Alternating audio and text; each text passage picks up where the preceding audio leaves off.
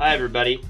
Welcome to Shasad Podcasts, conversations between scholars from around the world who study childhood, youth, and related institutions historically. As an official production of the Society for the History of Children and Youth, you can subscribe to these shows through iTunes or Google Play. Written and visual materials associated with each episode are available at our website, shcy.org. Enjoy.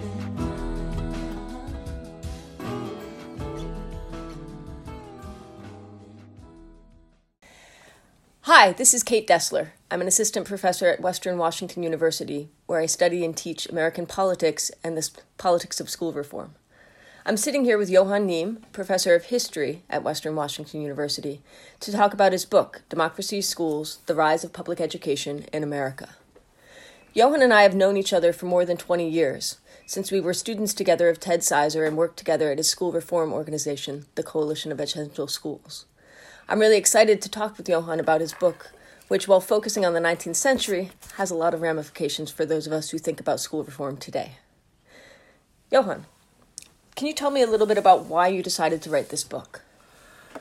Thank you for having me here, Kate, and spending this time with me. I decided to write this book primarily for two reasons.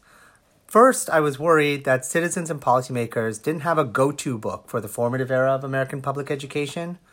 Many of the books in the field were published in the 60s and reflected, or even the 70s and 80s, and they kind of reflected the politics of the era. They were highly critical of public education, whether from the right or the left. And I felt at a time when our public discourse around education is becoming increasingly vocational and instrumental, I wanted people to have a place to go to remind Americans why we have public schools in the first place.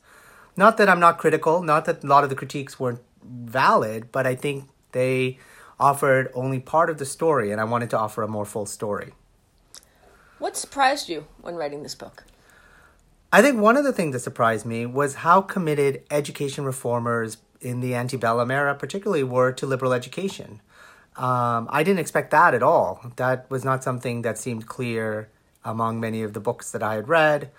We often think of antebellum reformers as kind of boring and stiff, and I was surprised by how inspiring some of their language was about increasing Americans' access to the subjects of the liberal arts and sciences, but also doing so just to cultivate the imagination, to give people a richer understanding of the world. Yes, also citizenship mattered, but their vision was broader than citizenship, and that surprised me. Can you tell me a little more about that? Yeah, I mean, one of the things that's interesting is that we know that starting with people like Thomas Jefferson after the Revolution, that leading Americans worried about whether young people would be prepared to be citizens in a democracy. And certainly that language is there, and it's prominent all the way up through the Civil War. And I think it matters because today we don't seem to talk as much about citizenship. But there was this other piece where reformers, whether it's someone giving a speech out in the Midwest or it's Horace Mann, would refer to the faculty of the imagination. And this faculty, and they thought of the brain as broken up into different faculties and reason and imagination.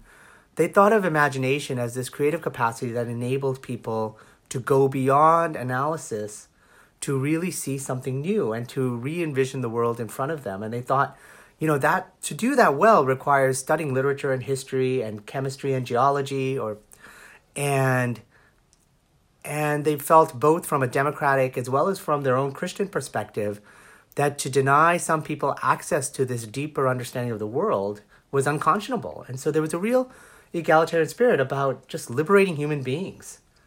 That's really interesting, because I think for many of us, certainly my image of the 19th century schoolhouse is one that is didactic and bordering on autocratic. Which brings me to my next question. As someone who studies the implementation of policy reforms in our own era, in the contemporary era, I was really struck between the tension between, on the one hand, these ideals that you speak about of civic virtue, of imagination, of creativity that were put forth by the reformers who promoted common schools, and a much messier reality on the ground. The schools that they encouraged to flourish didn't always look exactly as they intended them to. And I was wondering if you could speak about that. Yeah, that is definitely true. They did not look exactly as the reformers might have thought about them in their minds. And, my chapter is chapter 4 on teachers and students. And I spend quite a bit of time reading diaries and memoirs by teachers and by students in the common schools. And in some ways, I think of this chapter as just a reminder, on one hand, of how hard school reform is, because many of these reformers hoped for schools to become really kind of inspiring places, and most public schools remained, very local. Most teachers didn't have much training. The local community had its own kind of grammar of schooling, and it was hard for the teachers who might have been trained in the new normal schools with new ideas to try to implement a more democratic pedagogy. One of my goals in this chapter was also to remind us, particularly scholars who, whether from the left or from the right, tend to see schools as total institutions, of just how porous they were.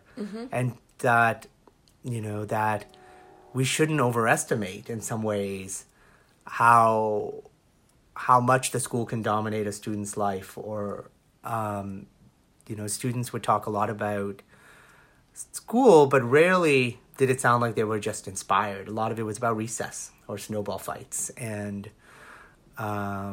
teachers in their diaries struggled with, the daily realities of managing a mixed age classroom.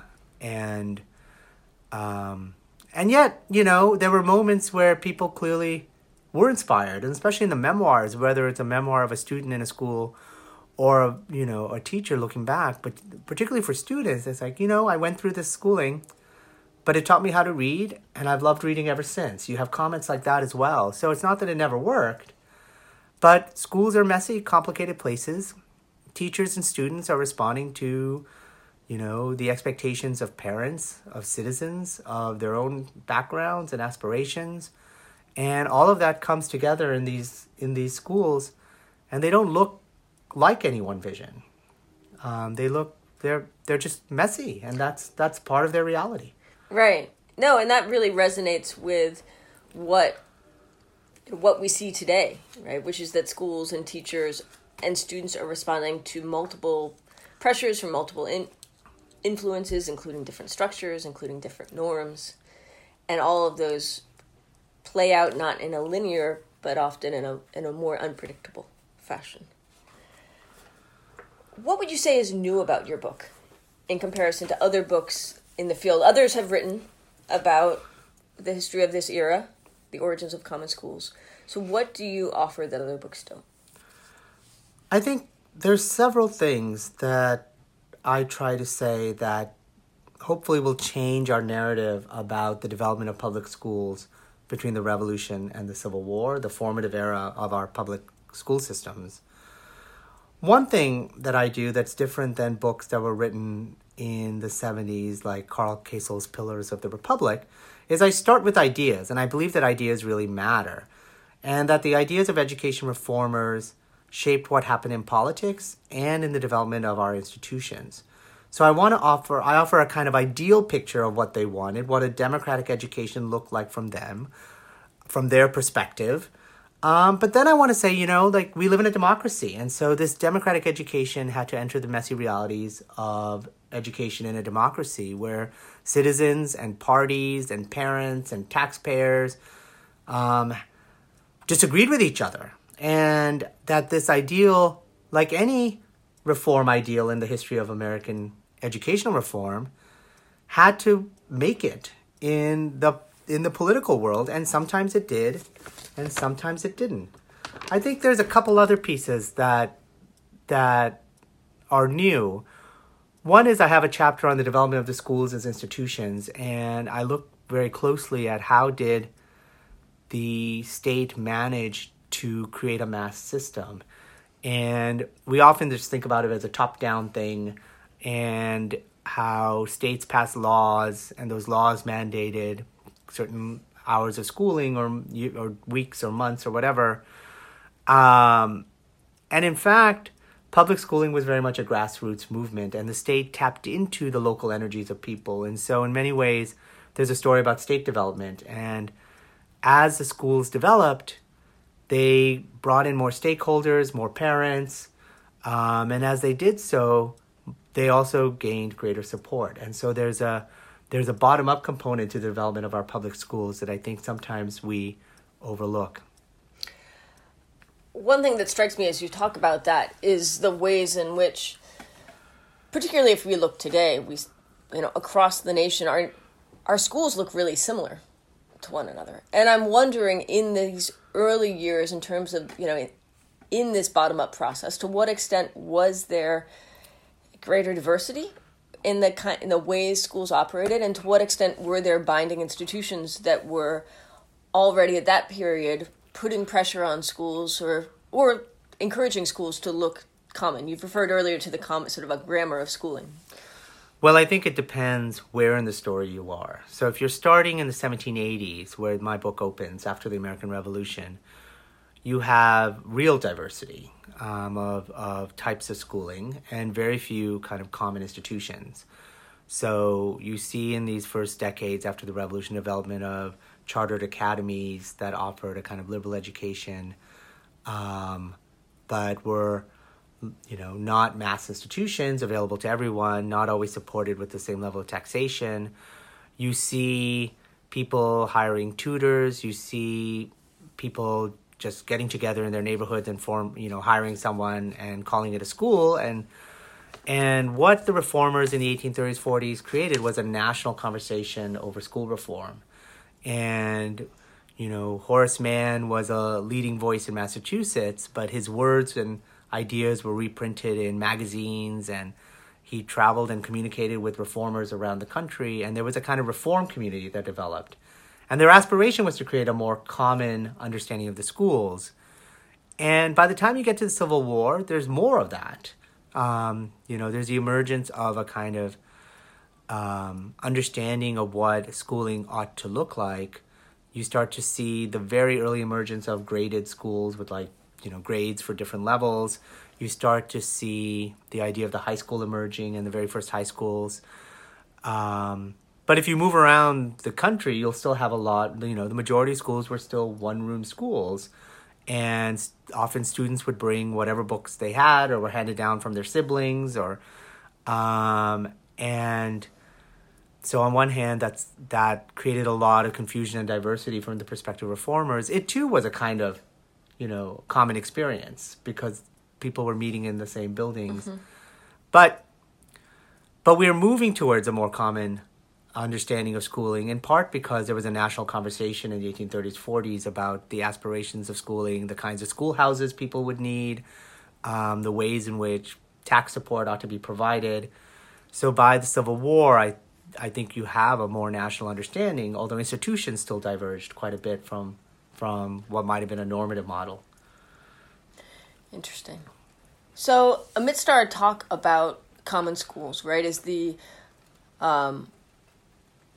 reality that we all know, which is that the common schools did not, in fact, cover everyone, right? And I'm interested in hearing you speak to those groups that were not included as part of this common vision. Sure. I mean, I think the largest group that in some ways was not included were enslaved people. And as we know, in the 1830s, 40s, 50s, in fact, the southern states, out of fear of the power of literacy, actually moved to make sure that even that enslaved people did not learn how to read. One of the things I talk about is how enslaved people nonetheless created clandestine schools where they taught each other literacy. So there were always sufficient numbers of literate enslaved people. But the other group, of course, are free African Americans, and their story is more complex. In the in the antebellum era, on one hand, the barriers for full citizenship for African Americans was going up. It was, it was harder to vote. It was harder. And that is seen in public schooling in some ways where in some states, public schools were definitely intended for white citizens. I mean, you actually have states that refund sometimes their tax collections to Black citizens rather than provide public schools for them and then say, okay, since you're not getting schooling, you can have the money back. There were also integrated schools, and there were, it sort of depended on the state and even the community, and in the North and in the Northwest, the old Northwest. And you have a real commitment on the part of African American leaders towards integration. I mean, they had a recognition that as these schools expand, this is not only where people learn how to be citizens, but it's also a sign that you are a citizen, that you're a member of the political community. Mm-hmm. And so to be denied access to schooling was seen as a greater violation of civic membership than it might have felt like earlier. And so African Americans are among the leading advocates of integrated public schooling in the North. And during Reconstruction, we know that African American leaders in the South were deeply committed to expanding public education. Interesting. Thank you. There were other groups that were skeptical, though, of whether these common schools could or should be institutions in which they felt a home, right? Oh, absolutely. I mean, I think one of the challenges that antebellum reformers faced was that when schooling was localized and often, more private, that people had some more choices. And so, for example, the growing number of immigrants who were Catholic, were entering these common schools and discovering that implicitly the understanding of America was, even if not always stated explicitly, was Protestant, and in many ways anti-Catholic. And that was whether if you have a common school reader, there's a kind of implicit Protestantism, sometimes explicit Protestantism in it. If you're going to have a Bible verse read, well, which Bible verse from which Bible, and is there going to be commentary or not? These kinds of things were really complicated. You also have Lutherans and others who, in Pennsylvania, for example, who had local schools that were tied to their church and their ethnic communities, and they resisted the idea that their children should enter these common schools. The challenge was that, and this is a challenge all democratic societies face. I mean, I think one of the things that I've struggled with when writing about this was the literature, especially by scholars of the left, but now increasing by scholars of the right, who are increasingly skeptical of common schools as well, is sympathetic to the idea that religious minorities should not have a certain kind of public national schooling imposed upon them. The challenge was that as America became more diverse, there was also a need for something to hold the social order together. And so school reformers struggled with this issue.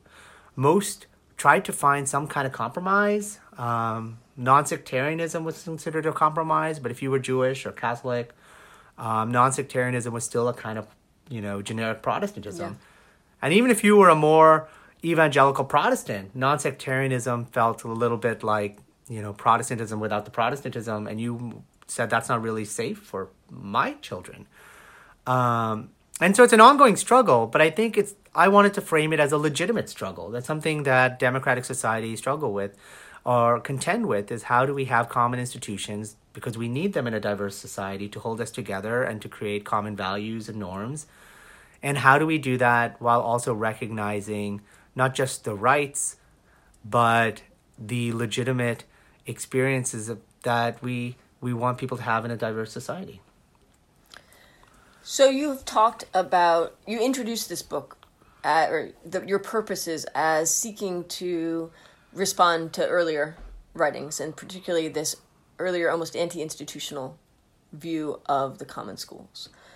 Are there other, what other assumptions or other myths that you seek to take on that you haven't talked about thus far?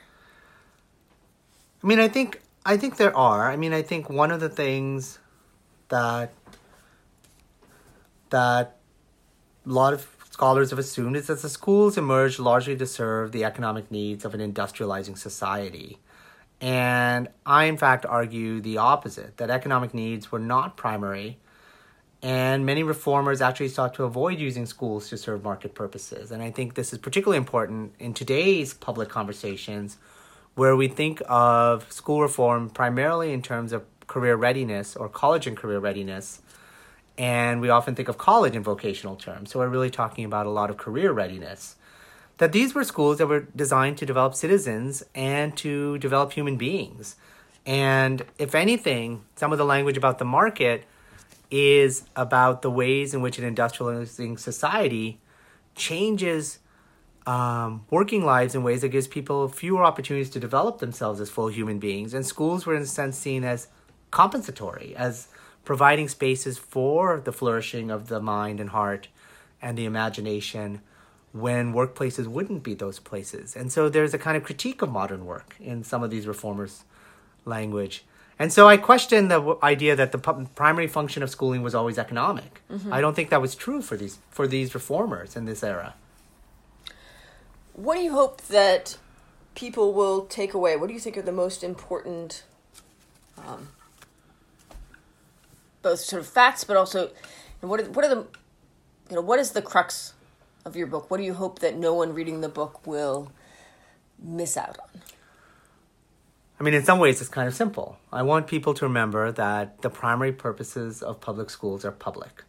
And that, what does that mean to say that we have public schools in a democracy? One, I think, is that I want people to take away that meant that we had to democratize access to liberal education, not just to prepare citizens, but to prepare insightful human beings.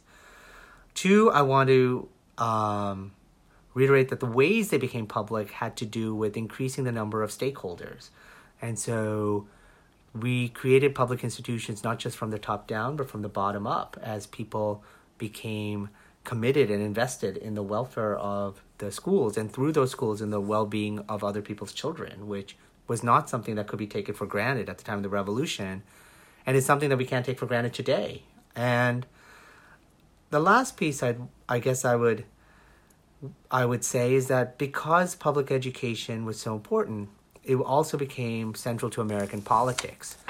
And so even if you have a reform goal that you really believe in, and many of the reformers that I write about believed in their vision, ultimately it's going to be up to citizens and political leaders. And so we should also embrace the fact that education and democracy is political, and it's legitimate to have citizens disagree and argue over the kinds of schools we want. And one of the things I try to show is how public education became a central political issue to our democratic politics.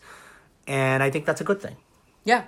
Yeah. I mean, part of having democratic schools is that, and this comes through time and time again in your book, right, is that schools are both vehicles to promote and support democracy, but they are themselves part of the democratic process. Right. And that's what makes it so hard for the, any particular ideal to just enter, and, any particular school reform vision to just find itself entering a school unadulterated, is that we argue over them.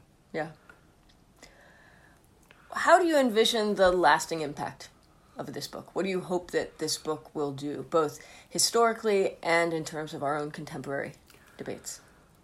Well, historiographically, I hope historians will start to think about institutions differently. I hope that they will say, okay, institutions are more fragile than we thought. Their development is more complicated. And that also we can be critical and still find things to value in institutions and in people that are deeply flawed. I think for a more broad audience, I hope that we remember that public schooling is for public purposes, and that so there's an idealistic part of the book that says we need to remember that a broad liberal education prepares citizens well to participate in our democracy, and it prepares human beings well to be more thoughtful and insightful and have richer lives, and those were both democratic aspirations. From an institutional perspective, at a time where we're debating various kinds of policies, I want to remind people that the success of public schools, actually depended on them being mass institutions. That at the time of the revolution, most people would have said, even if education was important to the well-being of the republic, parents were responsible for the education of their own children. By the Civil War, people agreed that education is a public good. And part of my argument is it's not just because a whole bunch of reformers said it over and over again. Mm-hmm. It's because students and parents attended the same institutions and therefore learned to value those institutions and were willing to put their tax dollars there because their kids went there. But those tax dollars helped other people's kids too. Right. Thank you so much. I've really appreciated this conversation. This has been a great book. I've really enjoyed reading it. And I hope that it will spur lots of conversations to come. Thank you so much. This was really fun. Thank you for listening to Shusai Podcasts. You can find more materials and features from the Society for the History of Children and Youth online, shcy.org.